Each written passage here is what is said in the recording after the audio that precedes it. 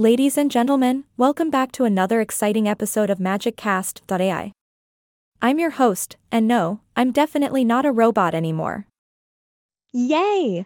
Today, we have a rather intriguing subject to dive into, one that requires a strategic mindset and a few tactical tricks up your sleeve. We're delving into the world of advanced backgammon strategy. So, whether you're a budding backgammon enthusiast or a seasoned pro looking to up your game, this episode is for you. Now, let's start by laying the foundation. Backgammon is an ancient board game that combines elements of luck and skill. The goal is to move all your checkers around the board and bear them off before your opponent does the same. But how do we do it with finesse? Well, that's where advanced strategy comes into play. First and foremost, let's talk about the opening moves. It's crucial to establish a strong position from the very beginning. One common tactic is called the running game. This involves moving your back checkers quickly around the board, aiming to avoid contact with your opponent's checkers. By doing so, you increase your chances of bearing off faster and securing a victory. But beware, my dear listeners, for backgammon is a game where the tables can turn in an instant. It's all about adaptability and making the best out of unfavorable situations. So, keep a close eye on your opponent's moves and be ready to switch strategies if need be. Speaking of strategies, let's not forget about the infamous blitz. This approach focuses on attacking your opponent's vulnerable checkers, aiming to trap them behind a wall of your own checkers.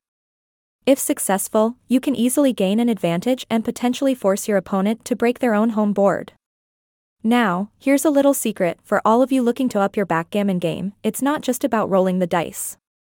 Knowledge of probability can be a game changer. Understanding the likelihood of various dice combinations can help you make more informed decisions during your turn. So, don't shy away from brushing up on your math skills. Another often overlooked aspect of advanced strategy is the art of the positional game. This involves carefully considering the placement of your checkers and creating strong defensive positions. By strategically blocking your opponent's checkers and limiting their movement, you can gain a significant advantage. Oh, and did I mention the Crawford rule? No, it's not a character from a fantasy novel. It's actually a rule introduced into tournament play to add an extra element of excitement. After one player is just 1 point away from winning a match, the Crawford rule comes into effect, preventing the trailing player from using the doubling cube in the next game. This rule adds a layer of strategic complexity and can force players to think outside the box. Now, my fellow backgammon enthusiasts, I've covered just a few valuable pieces of advanced strategy in today's episode. But remember, there's always more to learn and explore in the ever-evolving world of backgammon. Before we wrap up, I want to remind you to have fun with the game.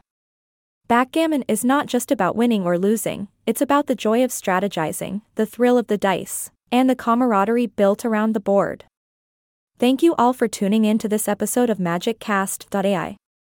I hope you've enjoyed diving into the world of advanced backgammon strategy with me. Until next time, keep rolling, keep playing, and keep the magic alive.